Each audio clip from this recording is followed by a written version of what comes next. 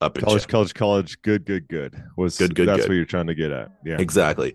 To dizzy, if you look at it, I need to do a PSA. We are recording extra early this morning, and Diggles appears to not be able to use real words.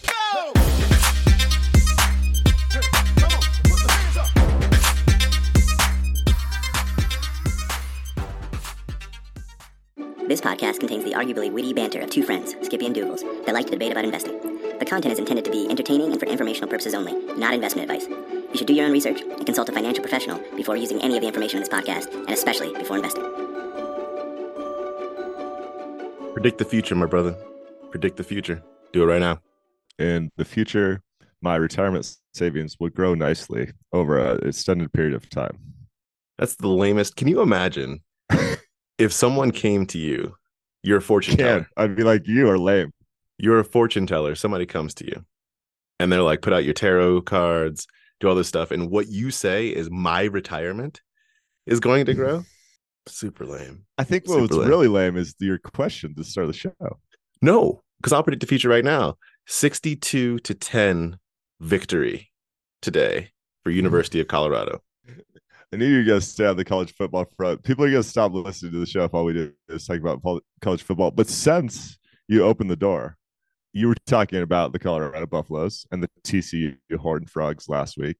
Well, they made some waves. Here's a stat from that game that I find absolutely mind-blowing. There's an interception. I think it was middle of third quarter. Travis Henry, who also played both ways and played like 140 snaps, which is unheard of, made this interception. You see that, Diggles? Obvious. During that interception, he had closing speed of 7 yards per second, which is the fastest closing speed recorded by Real Analytics of the nearly 9,000 defensive backs in the database. Is that not insane? 7 yards in 1 second? It's pretty fast. I don't even know how else. It makes me think about Tyreek Hill, like type speed, like that type speed, where it looks like somebody is speeding up the tape. You know what I mean? Let me say it this way, Douglas, because I think you're not converting over here. Let's go yards to feet. That's 21 feet in a second. It's insane. I understand. You're not converting. You're not impressed. You're like, oh, it sounds fast. Yeah, I mean, I think 9,000 in hectares, defensive backs, fastest ever.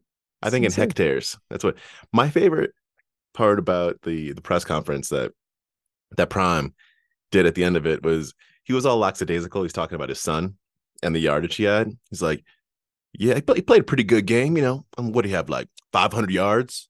Like as if that's not a record breaking type situation. It was pretty cool to see the team explode last week. Pretty cool to see. Absolutely. Shall we hop in? Let's do it. Okay. New York Times had this piece this week, blew my mental models off the sheezy foheezy, had to read this Jeezy a couple teasies so I could understeezy what it was easy. It's called Americans Are Losing Faith in the Value of College. Whose fault is that? Paul Tuff wrote this giant.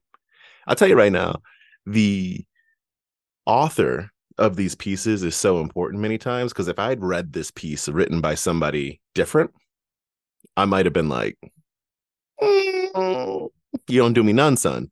But because it was Paul, who just has credibility in the space, right? He writes about inequality, all kind of stuff. I was like, this must be a thing. There's got to be a thing. I'm about to hit you with what the thing was, because I don't think you read this piece this week. It's a long article. And what it's about, because it talks about the value of college, which is what it gets to. But what it primarily is about is laying out this data from the Federal Reserve that has shown that when you look at the income premium of college, so how much someone earns if they do not go to college versus if they do, the income premium is still intact. You still make more money on average if you go to college. The net worth premium, so what they're saying, the wealth premium, has diminished rapidly over time. And they because did the this. expenses has gone up significantly without the revenues matching. Correct? Yes, but when with the mind blowingness, and this is where I would have thrown this out. I would have thrown this out with a different author. They broke it out by demographics, and ethnicity was the one that really blew my mental models.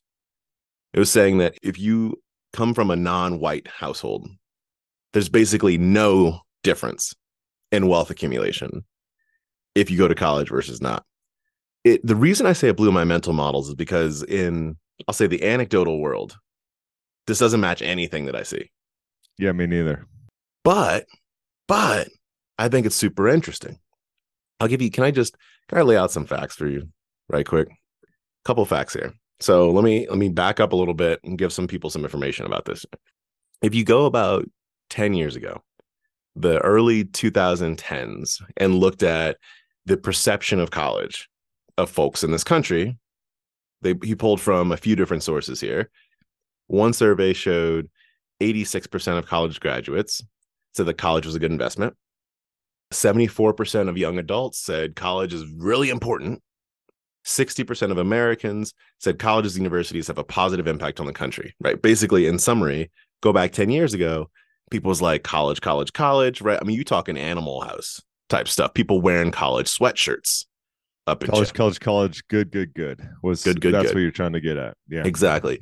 To Dizzy, if you look at it, I need to do a PSA. We are recording extra early this morning, and Diggles appears to not be able to use real words. I can't finish any of my words. I can start them real good, but it's hard for me to finish them. So if you come to Dizzy, we've now said that the college degree as a very important thing has fallen to 41% of folks saying it versus 74%. That's less than half if you look at that mathematically. A third of Americans say that they have a lot of confidence in higher education. And Gen Zizzles, that's Gen Z folks who were born recently. I don't remember when the date is, but something like, I think it's after 2000 maybe. Gen Z folks, 45%, say that a high school diploma is all you need to ensure financial security. So, headline, decade ago, college is the best thing that's ever happened since sliced bread and the invention of language. Today, what is college? Why is college? Why would I get college? So huge change in sentiment. Now let's look at the financial data. This wealth premium I mentioned.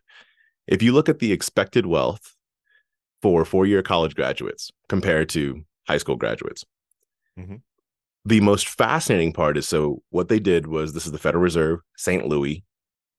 What they did was they looked at people broken out into cohorts of a decade of birth. And they also broke this out ethnicity-wise. So if you were born in the 1940s, you know what I'm talking about when I say 1940s? Do I ever? Yeah. The 1940s. Everyone's favorite decade.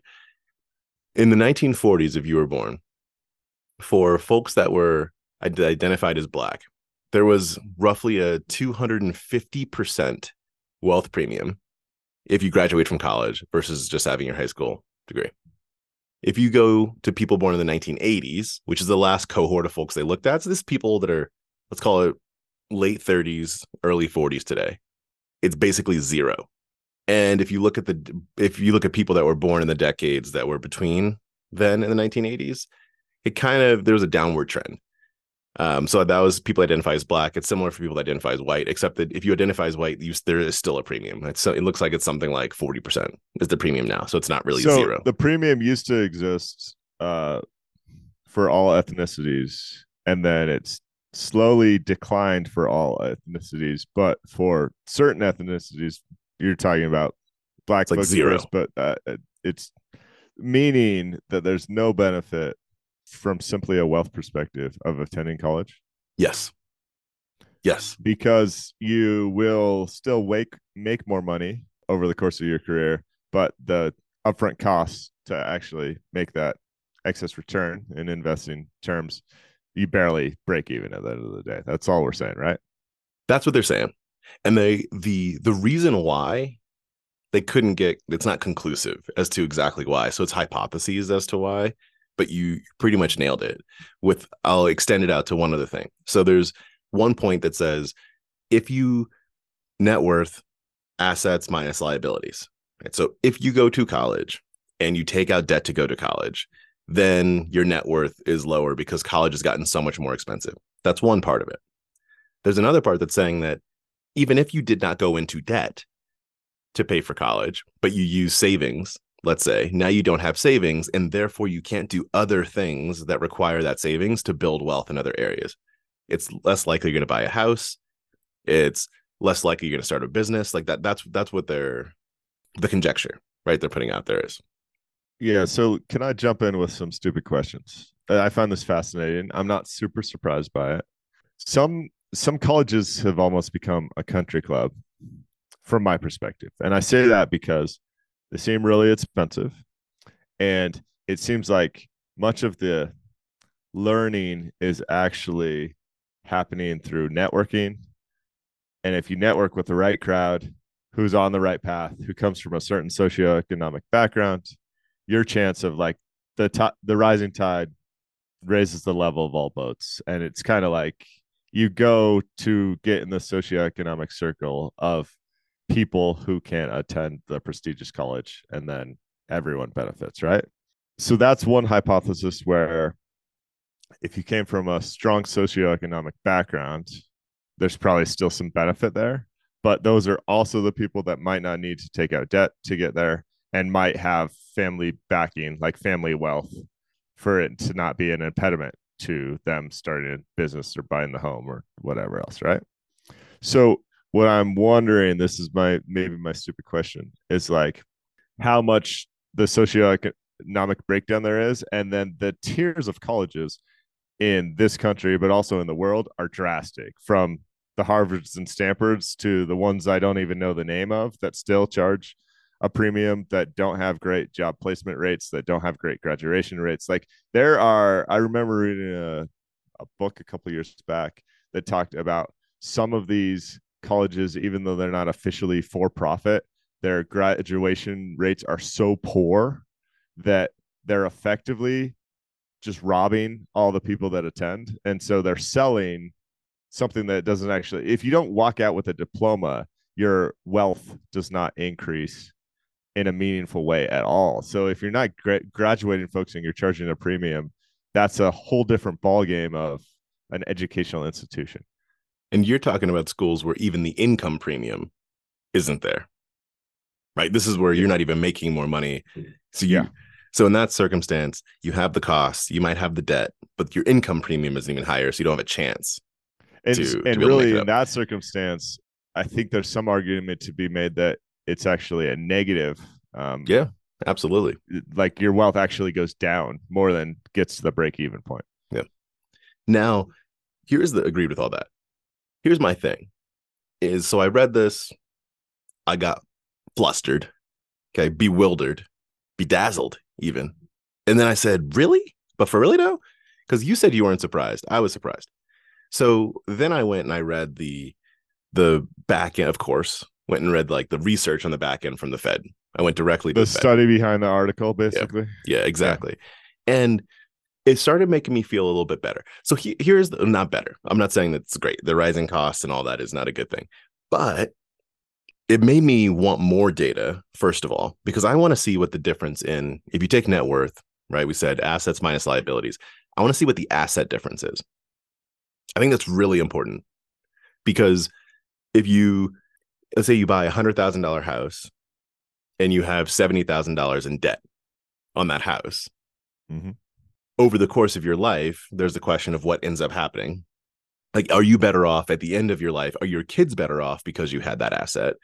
Is a really important question that is not observed in something like this. And so what I want to see is, are these folks building up more assets such that maybe when they're 40, this is the case, but what does it look like when you're 60 or 70? And does that change their ability for the next generation to be able to have a more solid footing? These are the questions that started coming to my mind, because I think that if you just look at net worth and you don't look at the assets and liabilities separated, it doesn't paint the full picture of well-offness. That wasn't the point of this article. Like, if you go back to the title is Americans are losing faith in the value of college. Whose fault is that? And I think with that title, Americans are losing faith in the value of college, bingo. Like that's true from what the survey data says. It's not saying, is college worth it? Well, and sorry to interrupt when I say I'm not surprised on this. I just know that the cost of college has been increasing at a rate much more quickly than the value that's being added. Like, I think that's a Yep. known fact going back 20, 30, 40 years. Yep. So Yep. eventually that catches up in the economics. That's the thing I'm not surprised about. Yeah. That makes perfect sense. That makes perfect sense. And I think maybe what I'm saying is I hope that the takeaway that people, when they look at this data, is not that college is not worth it. I hope that that does not end up becoming the narrative, the overarching narrative, and then it's more looking at what the specific data says and what might lie behind it. And I think it would be great for them to lay out the assets and liabilities separately as well as net worth, because if investment in future is not something that Americans are willing to make, that's bad. Period. I could see that as a potential takeaway here. And it gets back to the conversation that we've had a couple times around here around, I'll call it the American dream and whatnot. It just like sentiment in this country has been going down so much recently that we just need to spike that back up, right? We need to put a little, I don't know, scooting in the tootin'. I don't know what to say here. Light the fire. We got to do that. And so I just hope that that's not the takeaway here. But I thought the data behind this was like super, super fascinating. I'm gonna drop a couple more little points that won't be surprising here, and then we can go on. So they said if you break down the different ways basically that people paid for college in here, it's a non-surprising difference in how big of a bet you're making. So as an example, like when I say bet, I mean like picture this as if you're saying, I'm going to buy a stock, right? That kind of a bet. I'm going to buy a stock. If I take leverage out on that stock, what are the chances I'm going to make money? If I don't take leverage, like that kind of thing, that's what I mean as a bet. So if tuition's free and someone is definitively going to graduate, then there's a 96% chance, they say, that it's going to pay off for you wealth-wise.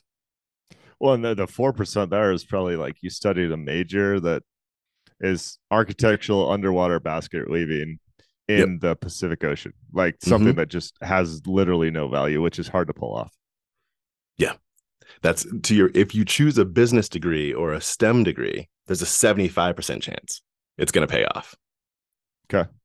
They didn't break out underwater basket weaving specifically, but let's put that at less than 75% chance of paying off.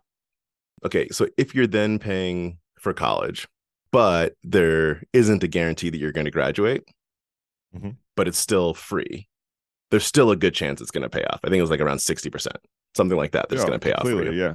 The worst group, obviously, is if you go to college, you have to take out debt. So it's not free. And you don't graduate. That group is effectively, it brings down the whole 9 yards around here. No bueno for that group. So it's mixed when you start breaking down the cohorts. Interesting article. We'll put on the Substack. Go and read it. Do not take away the fact that people should not go to college from this. Do take away the fact that college costs money, and you should think intelligently about how you pay for it, what you study, and what other debt you might have. To me, it's that simple. I just think not everyone needs a iPhone 15 Pro that's going to come out next week for whatever, the $1,200. Some people barely use their phone and they can get by with a $200 phone without issue. Be smart about what you're buying. It's just another thing you're buying. And if you're not studying for a STEM degree or a business degree or something that has clear market value, like I just think the consumer here needs to be more intelligent about what they're paying for. I was talking to someone about this article this week, and they brought up how there are people in their circles that had this mentality that's like, just go to the best school, no matter what it costs. Make sure that you go to the best school and get as many degrees as possible. She's like, and I got friends that have like law degrees and master's degrees and all this stuff, and then they don't even study law, and they end up in $150,000 in debt, and you're working a job that barely required the bachelor's degree in the first place. And so that's an investment that wasn't as well thought through, maybe. Well, it wasn't an investment. It was mindlessly followed advice with, I'm not throwing shade, but I think it requires a little more. I think in the 60s, you could have said, go to college. There's a 98% chance it pays off. Like, just go, mindlessly go. I don't think we live in that world anymore. Yeah. it's kind of like the difference between saying if someone's like, oh man, investing didn't pay off for me, you really shouldn't buy stocks. You go, well, yeah, you bought AMC on margin. Like that's don't do that and then say people should not invest in stocks. The particulars of how you do it is potent. That's actually exactly what we're going to talk about, Jiggles. So Ooh, this is me picking up breadcrumbs all week, last couple weeks. And so how prevalent these issues are with margin and leverage, I'm not sure, but I'm seeing the breadcrumbs around. I'm interested to see if you're seeing things. So I'm seeing the stories of the people that bought their Airbnbs and turned them into short-term rentals, all of a sudden struggling to pay the mortgage because the rental, the revenue is not what they expected. I'm seeing business owners in the small business space who had bought multiple businesses on margin, folding up shop and filing for bankruptcy. And I'm also seeing new ETFs coming out by people I really respect that employ leverage. And this is all basically just had my head explode this week. So have you ever heard, I promise I'll get to all those points in a roundabout way, but there's a new ETF came out this week from Newfound Research and Corey Hofstein. Like he does really good research, buddies with Cliff Asness at AQR, and like it has a podcast. Great guy. Know him just a little bit. So he came out with some return stacked ETF portfolios.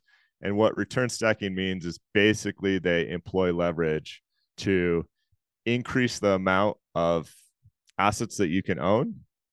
And the simplest sense here, the most common one, it actually goes back to a fund from Wisdom Tree that takes a basic 60-40 portfolio and employs 50% leverage. So like you multiply the stock holdings by 1.5, you multiply the bond holdings by 1.5. For $1 purchase, you end up with 90% exposure to stocks and 60% exposure to bonds. Those are theoretically and most of the time not completely, but uncorrelated assets. And so that leverage typically won't come back to bite you. And the performance is great because you owned a little more of each of these assets. Over time, everything looks good. So I really dug into some of these ETFs this week because it's from people I respect. And I know they know what they're talking about. Does that make sense just in setting up the background there? Yep. Makes sense. All right. These return stacked ETFs, they're kind of cool. There's one that employs additional leverage for bonds and trend following. So that's like a really unique way to hedge against a downfall because the trend following piece, and what I mean there, if people aren't familiar, is basically a momentum. The trend can happen on the negative side or the positive side. And then the bonds would just be employed with leverage as well. So I'm digging into all these portfolios going, this is kind of a cool idea, right? And looking at some of these performance, Dougal's that 90%, 60% one, that Wisdom Tree fund, is averaged a compound annual return of 10.3%, with the worst year being only a 25% drawdown, the best years at 40%. Like these metrics look incredible. Is that entry year? When you say drawdown, you mean like entry year drawdown, a 25%, or a year ended down 25%? Total year, ending year drawdown. Worst max drawdown was 40%. This goes back to 1990, this back test here. And but if you compare that to the S&P, the S&P only had a 9.6% compound annual return and a max drawdown of 51%. So it almost looks like fool's gold, right? As you dive into these things, you go, wow, this is really incredible. But then you take a step back, because I don't use leverage in my investing. I don't think you use leverage either. And so I'm just in the middle of this deep dive going, why would I need to employ leverage when sometimes you forget the reason why things like this come out at this point in time? So let's continue to talk about the Wisdom Tree 90-60, and let's talk about what happened to stock market valuations since 1980. You went from a CAPE ratio of like 7 to a currently a CAPE ratio of 30%. So stock market multiples have gone way up in that period of time for the back test. And interest rates went from 18% to currently 5%. And for those who don't know, when interest rates go down, the um, inverse of that actually happens with the performance of the fund. So that Or went bonds. way up as well. Yep. Yeah, bonds. That's Yep. right. So you're really, when you look at a back test that employs leverage on something like a 60-40 portfolio, the past 30 to 40 years is the absolute best time ever to do that. So of course the back test and the actual performance looks incredible, but we don't live in that world anymore. And my point with all this stuff, I mean, really all I'm trying to say is the leverage is not for me, but I think these products get released at a time when the back test looks great, but that's not the world we live in anymore. I just get leery about the leverage piece. I don't really understand. Agreed with you on the leverage point, and also I wouldn't say that back test looks incredible. You're saying that the return performance is 10% versus 9.6% On a yearly basis, Douglas. No, that adds up. That adds Yeah, up. I mean that's But $50,000 on a initial 10K investment. Like it's no, it adds up. But I think it's when you put those two things together. Like if someone says, I use leverage and my relative returns are incredible, I would expect more than a 0.4% premium, is what I'm saying, on something that is leveraged. I think that's the combination that I would say, because yeah, there's a risk that to you're be taking fair, on it's a 0.7%. Yeah. But also, Douglas, this is not. It's not. It that's comparing to the S&P 500, which is 100% equities. Yeah, that's true. It's not a just straight like leverage. I mean, you can buy those funds. You could just buy U.S. equities and lever it. Anyway, so that's on the ETF side. On the small business failure side, I went back and forth with a gentleman there about learnings. And effectively, it was I took out too much debt. I tried to buy businesses too quickly. Yep. Not a surprise. On the short-term rental Airbnb stuff, like you already know the story.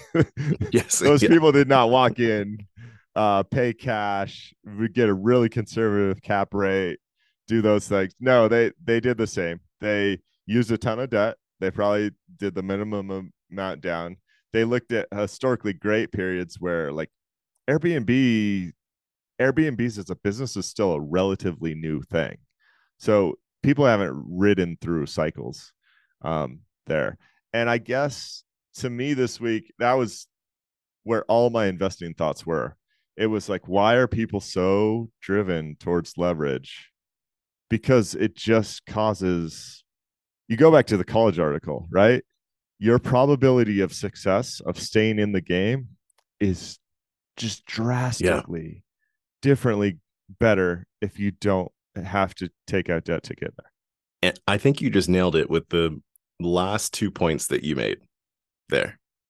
One, to go to the very last point, staying in the game is the game. If you can stay in the game for a long enough period of time, assuming all things that we've thrown out before, assuming that the U.S. remains a country that is vibrant, growing at 2% plus, whatever it is. If you assume all that, it's staying in the game is the game, and people forget that point. I think that's like maybe the number one most important point that can be made. Yeah. The other point that you said here when you were talking about Airbnb is that Airbnb has yet to go through cycles. I would even alter that by one letter and say Airbnb is yet to go through cycle. Well, for many of those owners, I mean, some of those owners are people that have owned hotels and other things. Yeah. But for Airbnb specifically, for your average mom and pop that said, this is great, like this is my path to true wealth and it's easy and I can do it with other people's money, the cycle is gonna really suck for them.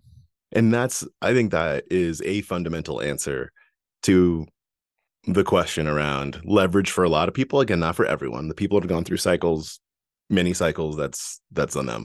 But for the folks where their experience is basically from March 2009, which was the last real bottom, until last year, everything goes up into the right. Leverage the crap out of everything. You have 0% interest rates on a time period where assets are going up into the right. Yes. Why would you not use leverage during that time period? Because you're going to lose your house, Dougals. That's why. But you can't lose a house. You can't lose a house between March 2009 and last year. You can't lose a house. Yeah, I mean, this is people are basing, going back to the reversion to the mean conversation, not like that exact point, but just saying that when people's own means is that time period. Yeah, you leverage everything. I talk leverage everything. Like, why would you not?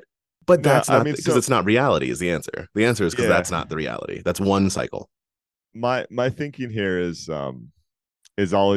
has always been conservative, and I'm happy. Send us listener mail to tell me that I'm wrong, especially relating to the return stacked ETFs. There is quality research and really smart people behind those, and I know a lot of very intelligent folks that are super excited about some of those offerings. That's why I dug into it this week, because I've seen so much positive buzz from people I really respect, and I think in the right situation, if you know exactly what you're investing in, it could make sense for you. But I don't think it makes sense for me, because I'm not ready to use leverage in that way. Certainly not for a big chunk of my portfolio. And it feels pretty complex. It's no longer like making the simple investment that you think is below its intrinsic value, waiting for it to go above its intrinsic value, selling and rehashing. It's an entirely different ball game, and I want people to be aware of that anytime leverage enters the equation. You got to stay in the game, period. Okay, can I wrap this with a series of quickity hittities? Yeah. First and foremost, two things about cars.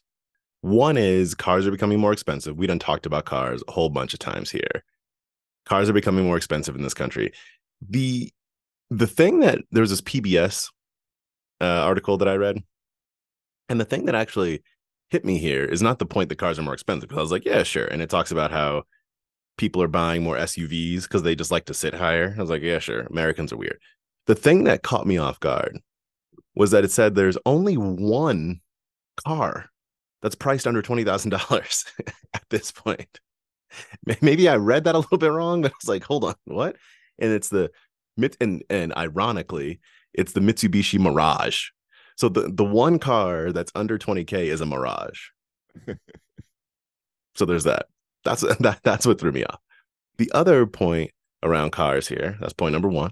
Other point around cars here is that now that we have cars that are effectively computers that are going along the road, that privacy, it's the most invasive privacy debacle of a generation. My words, no one else's. Mm-hmm. They collect, I hadn't thought about, I mean, it's obvious, but it's something I hadn't thought about as much as all the data that cars collect without you consenting to it. And as I'm reading this piece, I was reading something in Verge. As I'm reading this piece about it, I went, oh yeah, it does collect that. So it's everything from, these are going to be obvious, but how fast you're driving, when you turn the steering wheel, where you're going, what apps you're using, like it's all that type of data as well. And then there's the data within the data. So things like your name, your income, right? Stuff that I wouldn't think that a car, sexy time. I don't know how many times sexy time needs to come up here, but it collects information about sexy time. It's like, don't even ask. It just does. It's kind of bewildering to me. Like again, when thinking about it, it's kind of obvious, because the thing I hadn't thought about is that there are cars now that have apps that you can download for your car. You know, you can like lock your car, start your car, and by downloading, drive over to pick you up. You can whatever. It can go to the grocery store. You can do whatever. Your cars can do anything these days. It can't do that. But the thing is that when you download that app, you've now downloaded an app to your phone. And when you download an app to your phone, that app can collect data from your phone about you. I hadn't thought about that point.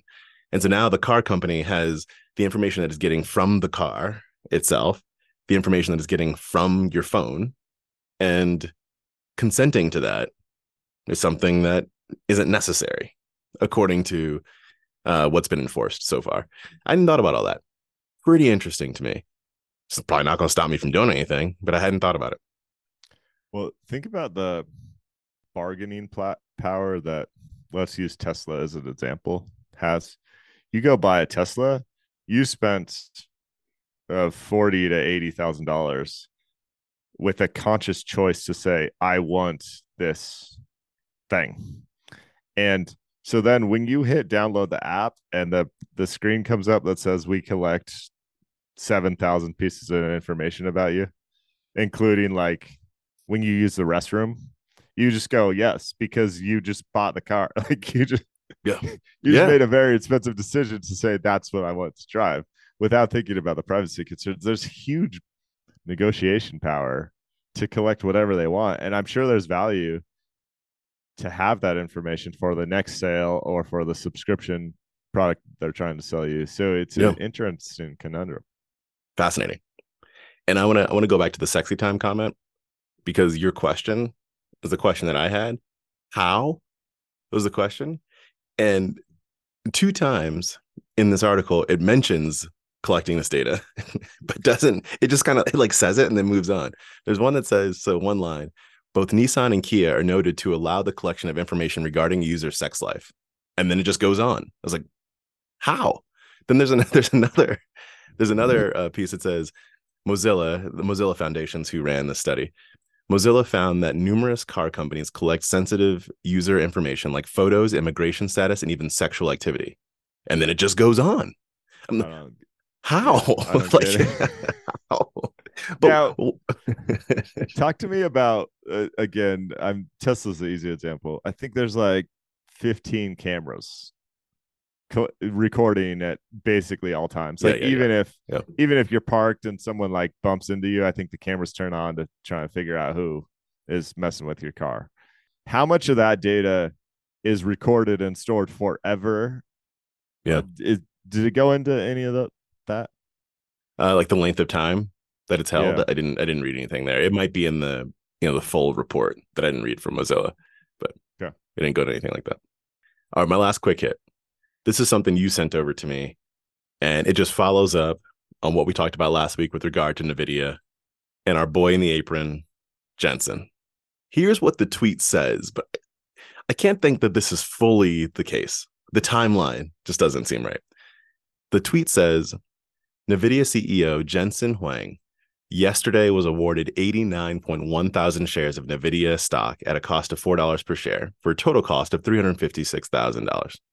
He sold the shares for a total of $42.83 million, giving him a profit of $42.47 million. The part that I'm like, can't quite be right is that he was awarded the shares yesterday and also sold them yesterday. No, he was clearly awarded the shares a long time ago.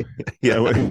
At a strike price of $4 a share when we're still in the 400s, right, Douglas? Yeah. I mean, this is where business ownership and working at the executive level of a large company can be mind-blowing, right?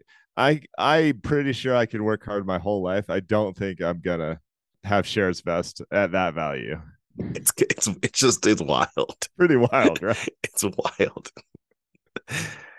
Just another day in the office for Jensen. And then maybe you have it in front of you, but that what he sold and for $40 million-ish like is such a small percentage of the actual shares he holds. I mean, he has millions upon millions of shares. So if he's smart, he'll be dumping more. Like he's clearly smart. There's a reason he's selling right now. Exactly. Good for you, Jensen. Good for you. It's a wrap. Hit us for listener mail, skippydougals@gmail.com. If you are employing leverage in an incredible way that's fail-safe, I'd love to hear about it. I'm sure you are. We love reviews, and we love for you to share the podcast with a friend. So hit a review on your favorite podcasting service. And there's also premium subscriptions available to support the show. skippydougals.supercast.com. Thank you, everybody. Peace.